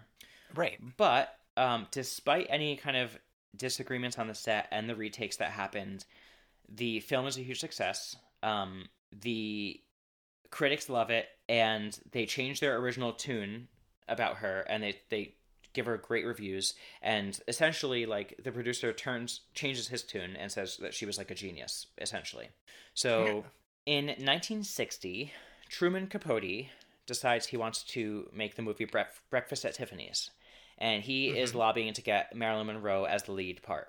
The producers feel, though, she'd be way too complicated on set because of her reputation, and so that's how the role eventually goes to Audrey Hepburn instead. Wow. I didn't know that at all. I didn't know that, yeah. The last movie, Marilyn Monroe. I feel like I keep saying Marilyn Monroe. The last movie that Marilyn would make, she began filming in 1960, and it was written by her husband, Arthur Miller. It was incredibly unkind to Marilyn Monroe. He names the character partially after her, like he alters her name to be spelled more like Marilyn's. I think it's like Jocelyn, but he changes it to be Lyn to make it more personal to her. And many of the things in the movie that her husband wrote mirror things that are challenging in her life. Challenging childhood, issues with being objectified. Like, a lot of things were in it that was mirroring her actual life at the time. And she was reportedly having a really hard time filming it. And this is something else that Ernesto told me about. As a child, Marilyn Monroe never knew who her father was. And her mother had given her multiple stories. Right. One of them was that her father was Clark Gable. It was something that was suggested to her. Marilyn had asked her mother, and her mother refused to confirm or deny, and just kept planting seeds that it was true, until Marilyn believed for a time as a child that her father was Clark Gable. Okay. The romantic lead cast opposite her in this movie is Clark Gable. Okay. A man she once believed to be her father. Something Arthur Miller must have known. So, it's a very challenging set for her to be on. The movie's called The Misfits. Miller reportedly would rewrite scenes the night before, and it would challenge her the next day. She was panned by her husband, for being a bad actress. He wrote really despicable notes about her, reviewing her performances, and left them out for her to see. She struggled with her studio over the next year. They disagreed with all of her decisions. Like, it was a really terrible, terrible time for her. So after all of this, she divorces Arthur Miller, I think within the year of the film being made. And she makes a lot of decisions that her studio disagrees with. She's doing things that she wants to do. She poses nude in Life magazine to promote the movie Something's Gotta Give. She does the famous singing of Happy Birthday, Mr. President on air. Something that she was late to. And ironically, when she comes out, they say the late Marilyn Monroe. And then not too long after is when she meets her end. So it's like a very chilling moment. So on the morning of August 5th, 1962, Eunice Murray, her housekeeper, finds Monroe's door locked around 3 a.m., she says. She can't get in, and she's unresponsive when she's knocking on the door. So she calls her psychiatrist, Ralph Greenson. He comes, and he arrives within the hour. He pronounces her dead on the scene when they get in, and they notify the LAPD at 4:25 in the morning. She calls him to get there at 3 in the morning. He arrives at 3:50 a.m. and pronounces her dead, the psychiatrist. And they call the LAPD at 4:25. So she called at 3 a.m. She called her psychiatrist. At 3:50, he shows up. And at 4 o'clock? 4:25. 4:25, LAPD announces that she's dead. No. At 4:25, they call LAPD. Got it. Okay. They don't even tell them until 4:25. Okay. From the... Let's see. This is, I think, a quote from probably Wikipedia. Mm-hmm. So it says, Monroe died between 8:30 p.m. and 10:30 p.m. on August 4th, which is the night before. And the toxicology report showed that the cause of death was acute barbiturate poisoning. She had 8 milligrams chloral hydrate and 4.5 milligrams of pentobarbital, which is the official name for the drug Nembutal, in her blood, and 13 milligrams of pentobarbital in her liver. Empty medicine bottles were found next to her bed. The possibility that Monroe had accidentally overdosed was ruled out because the dosages found in her body were several times over the lethal limit. Based on the conclusion that she was, quote, prone to severe fears and frequent depressions, and, quote, with abrupt and unpredictable mood changes, they ruled it as, quote, probable suicide. The coroner said he's done like 1,600 autopsies or reports. He's never seen the word probable be put before suicide on an official document. Interesting. Yes. Okay. Many books, mainly Norman Mailer's Marilyn, a Biography from 1973, introduced evidence contradicting the narrative that this was a suicide. And that's really when the controversies and the conspiracy theories start to come up. So let's go into some of these. So before we get into the theories, the official statement out there is that she died of an accidental drug overdose. And it's deemed probable suicide. Probable Suicide, still to this day. Which makes me wonder if that is based on any of the other extenuating circumstances. Wouldn't you think it would just be accidental overdose unless they had indications that it was intentional? The only reason they said it wasn't accidental is because of the dosage, because it was so high. And because of those things, like she had mood changes. There was also allegations that she had a barbiturate overdose in the past. Okay. So here's some things that kind of go against the idea that this was a suicide. The deputy DA of LA in 1962 says that there were no crystals of the drugs found in her system and no evidence of any undissolved capsules of Nembutal. Okay. Based on the amount of drugs she took, all the experts say there is no way there would not be undissolved capsules in her system because the dosage she took was so high that before they even passed through her system, she should have been completely out of it. Would that then indicate intravenous? Perhaps. They're wondering... Introduction of those drugs? Exactly. Okay. The question is how were these in her system then? Okay. So Jack Clemens, the sergeant of the LAPD, who was the first on the scene, he said that the housekeeper, when he got there, was doing laundry from the crime scene before they knew what was going on. And there's a lot of conspiracy theories that say that Eunice was placed as a housekeeper in that house by someone who was, sort of spying on her. Oh, and, okay. Was kind of cleaning up the crime scene. Okay. That's all I found out about that part of it, though. But there's more about her. Greenson, that's her psychiatrist, who was at the scene first, right? He was acting funny, says Jack Clemens, the sergeant of the LAPD, when they got there. And he says that they asked him why did they not report the death until 5 hours after she died and, at least an hour after till they found her. Yeah. And they said it was because they were checking with the publicity department. Okay. There was no vomit on the crime scene, which is common with someone who overdoses. That you would have vomit. Correct. Yeah, because your body kind of does some natural things to try to expel toxins. Exactly. Yeah. So there's no vomit at the crime scene. The scene looked staged. The pill bottles that she used purportedly had the caps put back on and they were neatly placed to the side of the bed. The capsules that she reportedly took have a yellow dye in them, and there are no dye stains inside of her. The lower portion of her colon was deep purple, and that would be consistent if there was the use of an enema that would have dispensed this into her system. That would that would be a correct conclusion you could draw from that.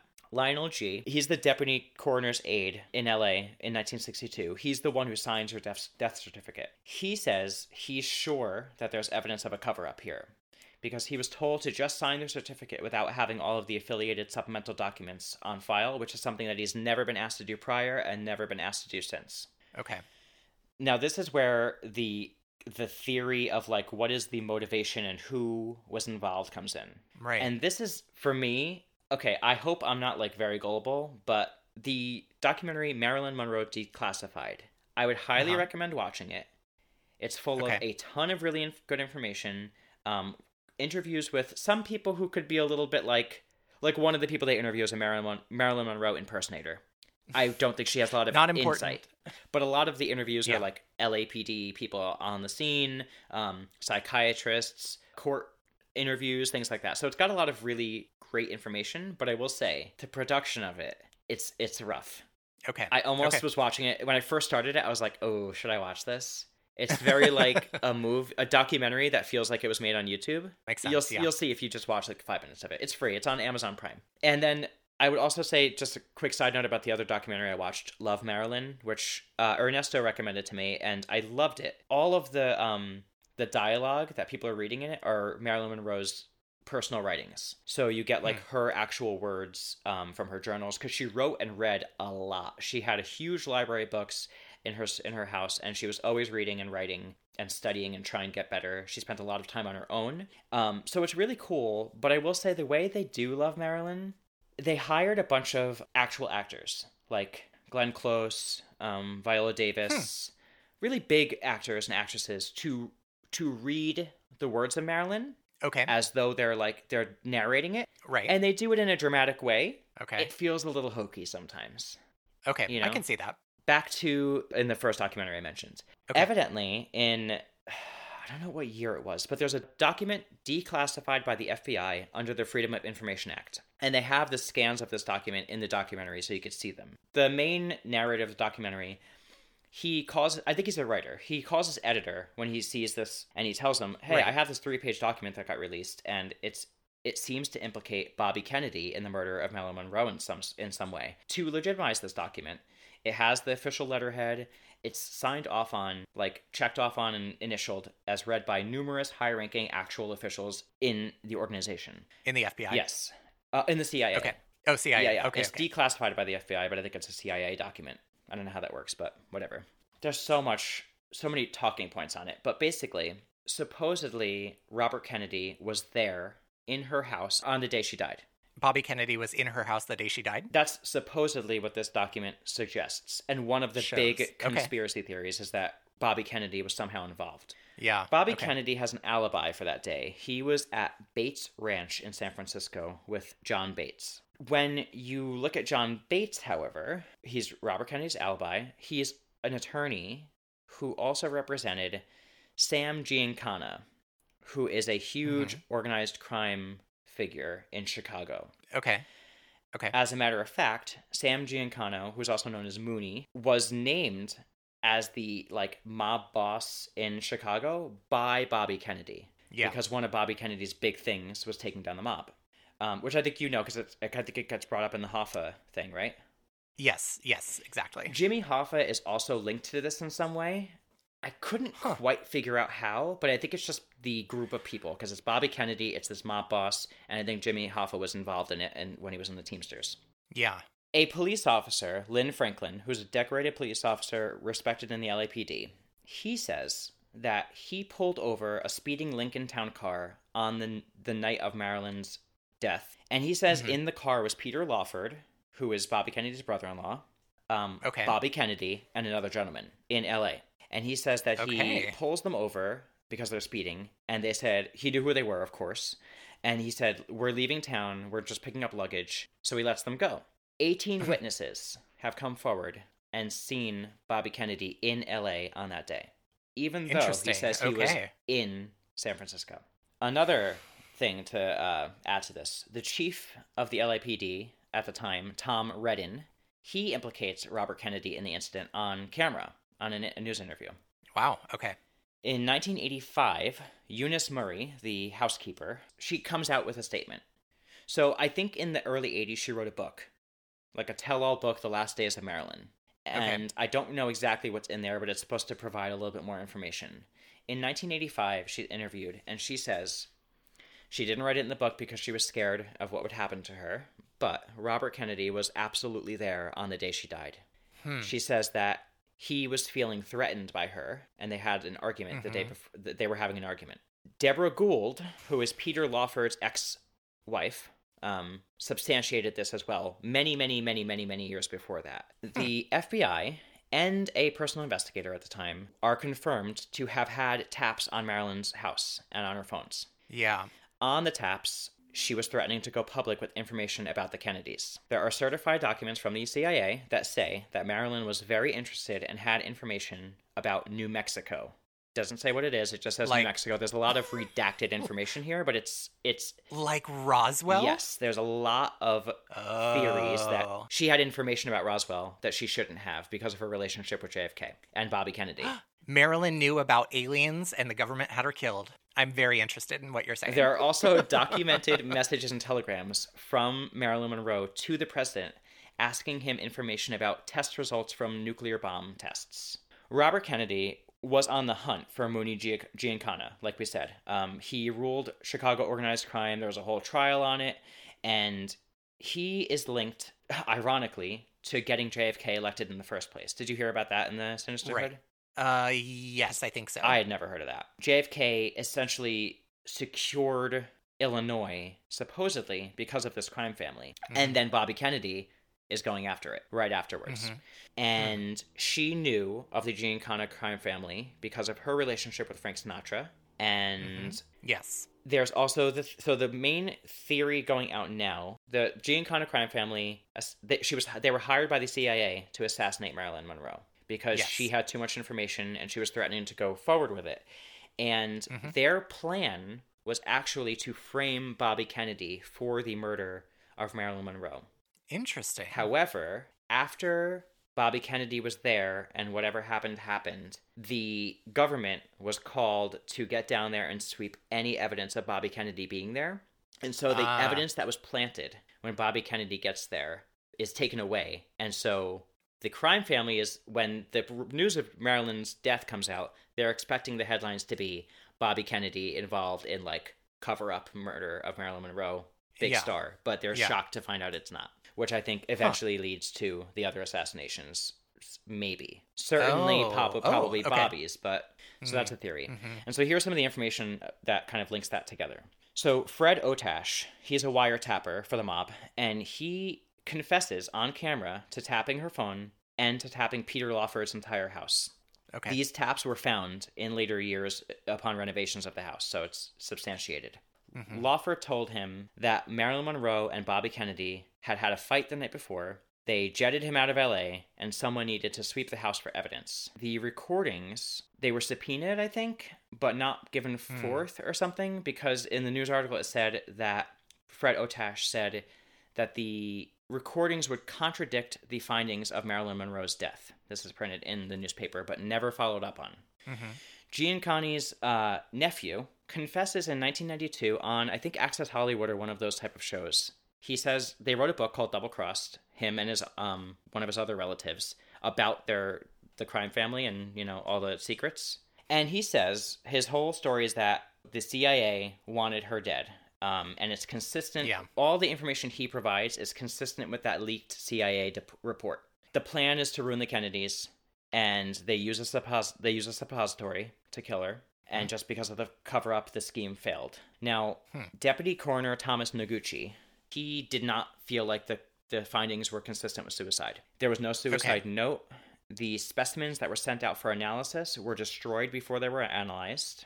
The medical photographs are mysteriously missing. Yeah, so he himself has always said this is not consistent with a suicide. Dr. Greenson, the psychiatrist, he'll never mention anything no matter how he's questioned. But he's later reported, and there's a recording of it, so you can hear it. He says, quote, "I can't explain myself without revealing things I don't want to reveal. It's a terrible position because I can't tell the whole story. Listen, talk to Bobby Kennedy." End quote. So it's the first time the psychiatrist is implicating Bobby Kennedy in this. All of these notes are still under seal, by the way. The documentary I watched ended with these facts that sort of like, I guess, lend maybe credence to the conspiracy. You know, Marilyn Monroe passes away. JFK is assassinated 15 months after. 2 days after that assassination, Lee Harvey Oswald was shot by Jack Ruby. Lee Harvey Oswald was a known hitman for Sam Giancana. Robert Kennedy is assassinated in 1968. Giancana is assassinated in 1975.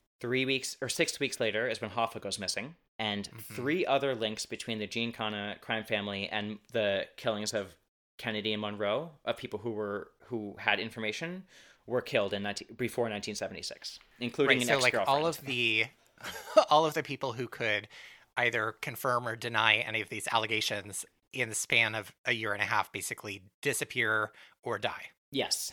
I think that's all I have about the actual case. I have a few interesting pieces of information about Marilyn Monroe, but would you like me to save them for after we give our opinions on the case, or give them now? Yeah, let's talk about this first before we get into that. So, what's your theory? I'm just curious. Like, after you've read a lot, I have my own theory that is probably not as well validated as yours or other folks, but I'm curious what you think happened.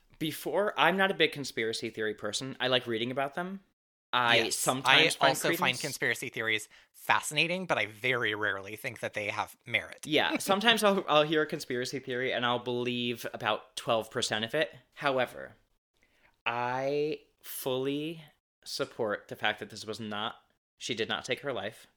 Okay. I don't think there's any evidence to support that she would have. And so I think she was absolutely killed. I think it was absolutely a cover-up. I think it was probably the crime family. I really do. I think that the story that the crime family nephew says sounds like the most viable story to me. My personal theory, I also think Marilyn was killed. And Marilyn Monroe was married to Arthur Miller, who was a communist. This was at the height of the Cold War. Maybe not the height, but this was during the period of the Cold War. And she had a relationship with JFK. And I think that the CIA and the mob, either together or one of them, had JFK killed because they thought he was a risk to the United States. And I think that the fact that JFK and Marilyn Monroe, who was married to a communist, had a relationship at all in the period of the Cold War and kind of coming off of the McCarthy witch hunts, I think that the CIA would have reason to kill her as well as JFK, right? The fact that there is a woman who has an intimate relationship with the president, knows personal things about the president, knows things about state secrets and government secrets, and she has been married to a communist and may also be a communist, is reason for them to have her killed. I agree. I don't know. And I think also I want to believe that. Anytime somebody dies by suicide, it is heartbreaking. And you never want people to be in that place of despair or despondence in any way. And so it's a much more appealing theory, I think, to think that there was foul play that sort of robbed Marilyn Monroe of the rest of her life rather than it being a cause, something that she brought about herself, right? It's a more appealing theory if you like Marilyn Monroe and if you want to think she was this great, amazing person. It's a more appealing theory to say somebody else caused her death rather than her mental illness or her substance use caused her death, right? Yeah.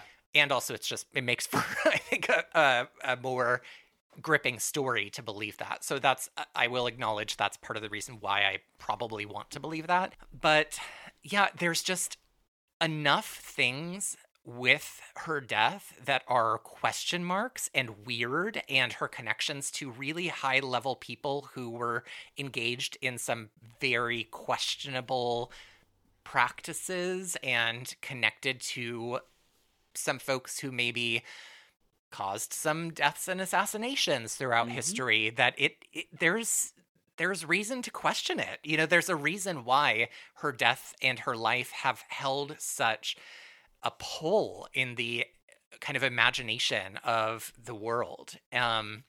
So that's kind of my theory. I also do think that she was killed.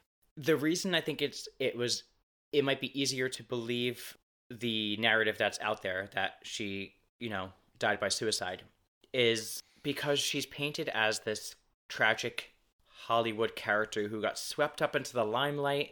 She got discovered and she didn't know how to handle it, and she was too sensitive for the world, and she just wanted love and all these tragic things. But I don't feel like that's actually her life. Yeah. I don't see her as someone who is constantly getting rejected, looking for love in the wrong places, falling into bad situations. That's not really who she really was. What she really wanted was to be a respected actress and to be respected in as a woman, as a human being, and she wanted to make decisions. She was a go-getter. She started her own film production. She was savvy. She knew how to get to the press. So if she had this information, she absolutely knew how to get it to the press in an instant. So there would have been an urgency to get rid of her. Where's the motive? It's not, I was depressed. She was on the pinnacle of really good things coming. She had just shot a cover shot. She had just done like 2 interviews for a movie she was slated to be in. It doesn't match up with someone who had a barbiturate overdose, you know? And I don't know. It just doesn't seem right. And when you think about, at various times, she was around a lot of men who were trying to control aspects of her life and trying to control her narrative. Mm-hmm. And it's unfortunate that seems to continue after her death, right? Mm-hmm. Of portraying her as this dumb blonde who just was pretty and whatever, and not this woman who really fought hard to have a lot of control and agency over her career, which by her own account was like her driving motivation was to be a well-respected, highly skilled actor. Yeah. So here's some fun things I found about her that I didn't know. One cool thing that I found out about her was that she had a huge love for jazz and Ella Fitzgerald. And yes, I knew. Oh, this story I know. Oh, see, I didn't know. I was going to bring it up if you didn't bring it up. So Ernesto told me about this and told me a little story, and then I looked it up, and I'm just going to read the quote because it's better than I could do. She was a huge fan of Ella Fitzgerald, and she became friends with her, like personal friends with her. Uh-huh. And it says, Dorothy Dandridge and Eartha Kitt had already performed at the Mocambo, so Fitzgerald wouldn't have been the first African-American to sing there, but the club's owner felt heavy-set Fitzgerald lacked the glamour to draw crowds. Monroe heard about this and approached him with a proposition. If he booked Fitzgerald, she promised to sit at the front of the house every night and bring along other celebrities. Monroe made clear that the amount of publicity this would garner, so the club owner agreed to hire Fitzgerald for a couple of weeks in '55.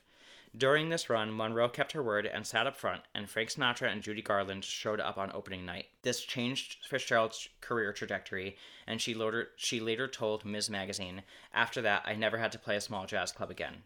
Yep. I had no idea about any of that. Yeah. And it says Monroe was like notoriously late, like even to the president's thing. Like that was like her thing, but she was this was the one thing she was always on time for, was for Ella. That's awesome. I love that. And then another Joe DiMaggio stayed friends with Marilyn Monroe for the rest of her life. And when she passed, he placed a 20-year order of a half dozen roses to be placed on Monroe's grave 3 times a week. I know. I'm hesitant to say that's sweet because he abused her. Yeah. Two last things. The book I read, I think I might have talked about it in the first season, or it might have been on our podcast, but it's called The 7 Husbands of Evelyn Hugo by Taylor Jenkins Reid. Mm-hmm. Highly recommend, and I actually read that. I think they're making a series out of it, possibly. So that'll be cool if it comes out. But it talks about this fictionalized character, Evelyn Hugo, who was a big Hollywood star in this same time period as Marilyn Monroe would have been coming up. She's going over her life back then, and it talks about all of the things women had to do to be in the industry, and all the things that they had to be okay with, give up, sacrifice, change about themselves, alter, and the aspects of their life that were completely produced. And knowing that, we all kind of know a lot of that kind of stuff, but reading someone's account of it, even if it's fictionalized, and seeing how heavily produced the marriages were at that time. Right. Yeah. Who knows how close Marilyn Monroe was to any of the people she was dating or seeing. I mean, she's been with a lot of men. Ernesto even said, like, a podcast could be made just about the men in Marilyn's life over the years. Yeah, 100%. However, who's to say what her relationship was with all of these people? And I think it further goes against that sort of, like, jilted lover narrative. And the last thing I wanted to do was my interest in Marilyn Monroe kind of got peaked when I was in high school-ish days, or maybe right after, early college. Because I got so frustrated. One of my biggest pet peeves is when people put like a stupid image on the internet on their Facebook or Instagram, and it has you just put quotations around a bunch of words and then cite it to somebody, and all of a sudden it's a quote. That's not how quotes work. One of my favorite things. There's like a picture of Abraham Lincoln that says, if you like, with a quote next to him that says, like, people will believe anything if you put it on the internet in quotes, and it's Abraham Lincoln. It's like, it's so true. Anyway. And it's always frustrated me because a lot of the quotes that get attributed to Marilyn Monroe, she would have never in a million years said. Yeah. So I found this website a long time ago that I used to send to people. I'm such a rotten little shit. I used to go on like MySpace or Facebook or whatever was popular at the time. And when I'd see someone posted a Marilyn Monroe quote, especially if it was an image, I would put a link to this website. Because on immortalmarilyn.com, there's a page just for misquoted Marilyn. And it kind of talks about things that she said that she hasn't said, why she wouldn't have said them, who actually said them. Right. It's like a little debunking page. And I just want to read a couple of the things that she's attributed to and why now knowing this, you could know this is not true. Yeah. Here is a really popular one. Well-behaved women rarely make history. Yep. That's not Marilyn Monroe. It is by Laurel Thatcher Ulrich, a Harvard University professor, about funeral rites. Yeah. I think it's just one of those things that that quote could be applied to Marilyn's conduct and behavior in life. And so I think a lot of people saw that image connected to her, or saw that quote connected to her image and started to associate that she had said that. This is a good one. I actually kind of like where this came from. So this is a quote that I've seen a lot about her was, "We are all stars and deserve the right to twinkle." I've seen this all over the place. Oh, Lindsay Lohan has this on her wrist, I think. I think it said it on one of the articles that Lindsay Lohan has this on her wrist. I don't know if it's a tattoo or a bracelet. I hope it's a tattoo. So in a telegram from June 13th, 1962, Marilyn declined an invitation to a party, and she wrote, quote, "Unfortunately, I'm involved in a freedom ride protesting the loss of the minority rights belonging to the few remaining earthbound stars. All we demanded was our right to twinkle. What a difference." Yeah. And what a better message. Yeah. But the one that gets me so mad, it's about her weight. Oh, okay. Yeah. So this is one that gets all over the place. "To all those girls who think they're fat for not being a size 0, it's not you who's ugly, it's society." I think that's beautiful. But she didn't say no. And Marilyn Monroe is plastered on these images in like these bathing suits and stuff, and they're like, look at this curvaceous woman. She was the standard of beauty at this time. Yeah. Marilyn Monroe's measurements were 37, 22, 35, and she weighed 117 pounds. Yeah, she was very petite. She was never looked at as curvy. She was always looked at as very petite. And she would have been mortified if someone pointed her out as being like overweight because of the standards that were on her at the time to stay in that role. One of the things that I sort of like heard about Marilyn was that she was a woman whose like weight fluctuated a fair amount, and like her closet had dresses that were size 0 up to like size 14 or something. I don't know if that's accurate or not either, though. I don't know either. The only thing I will say is that the reason why the size 0 is wrong is because size 0 was not a thing while she was alive. Oh, well, there so you go. size 0 did not come out until Twiggy was a model, and that's when in 1966 they invented size 0. Size 0. So that part is not true, but I do know that weight was something that was like heavily put upon her, as with other women at the time and now. So things like that just get me mad, because this is this type of stuff that characterizes her as a person. So it's silly, like, oh yeah, silly quotes, so it's not her, whatever. It's what characterizes her as a person. It's what lends the credence that she was like a dumb blonde who just kind of like fell into this life and all this stuff. And it devalues like the actual person she is and the things that she would say. Okay, so this is just some actual quotes from her that show who she really was. "Please don't make me a joke. End the interview with what I believe. I don't mind making jokes, but I don't want to look like one. I want to be an artist, an actress with integrity." That's who Marilyn Monroe really was. Yeah. She says, "What I really want to say, that what the world really needs is a real feeling of kinship. Everybody, stars, laborers, Jews, Arabs, we are all brothers." She says... Why isn't that on all the Marilyn Monroe posters? Right. Exactly. She says, "That's the trouble. A sex symbol becomes a thing. I just hate to be a thing. But if I'm going to be a symbol of something, I'd rather have it sex than some other things they've got symbols of." And this is one that gets attributed to her that's actually true. "You can read about yourself, but what's important is how you feel about yourself." Damn. She's I like that. Really a bright, deep... Yeah, she's got some good, insightful thoughts. Yeah, she's an introspective person. And yeah, I just... I'm so changed, my opinion about her, and Yeah. I just thought this was really fascinating. So it's totally changed my opinion. I totally buy into the conspiracy. I'm there. I'm there. Yeah. Well, great job. That such an interesting story. I wish that her life hadn't ended when it did, because I feel like it would have been so interesting to watch her continue kind of her trajectory beyond that, you know? Yeah. How would you rate the episode on watchability and how it dealt with the topic? I would say watchability. I'll give it a B plus. Yeah, I would agree with that. That was going to be my pick as well. Yeah, and then I would say for how it dealt with the crime, dealt with the issue, I'll give it a B. Yeah, I mean, I didn't love the way they talked about people who do sex work in the adult film industry, but I'm not surprised how they talked about them in that episode and how they portrayed them. But I will say, yeah, I mean, there wasn't anything horrendously offensive in the episode, so I'll give it a B minus. Okay, I think that's fair. Well, if you would like to help us grow, the best thing you can do is to rate and review our podcast on whatever platform you use to listen to our episodes. Yeah, and tell your friends who you might think be interested, because word of mouth is huge, and as you can tell, we cover a lot of things, not just crime. Marilyn Monroe. So many things, honestly.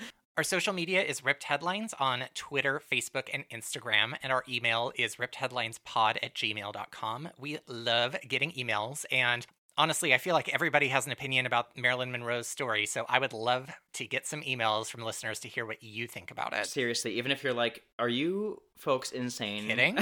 Yeah. And please... If you disagree with us, email us anyway. Yeah, email us anyway. We like hearing from you. And please don't forget to check out our website. It's rippedheadlinespod.com. We'll be launching a newsletter. We have a merch store and a Patreon launching very soon. We've got really cool things on the way, so check it out. Yes. And if you are a podcaster or you think there is another podcast out there that we should collaborate with us, please put us in touch. Yes. Thank you so much for listening to Rip from the Headlines, where you get the facts and some fiction.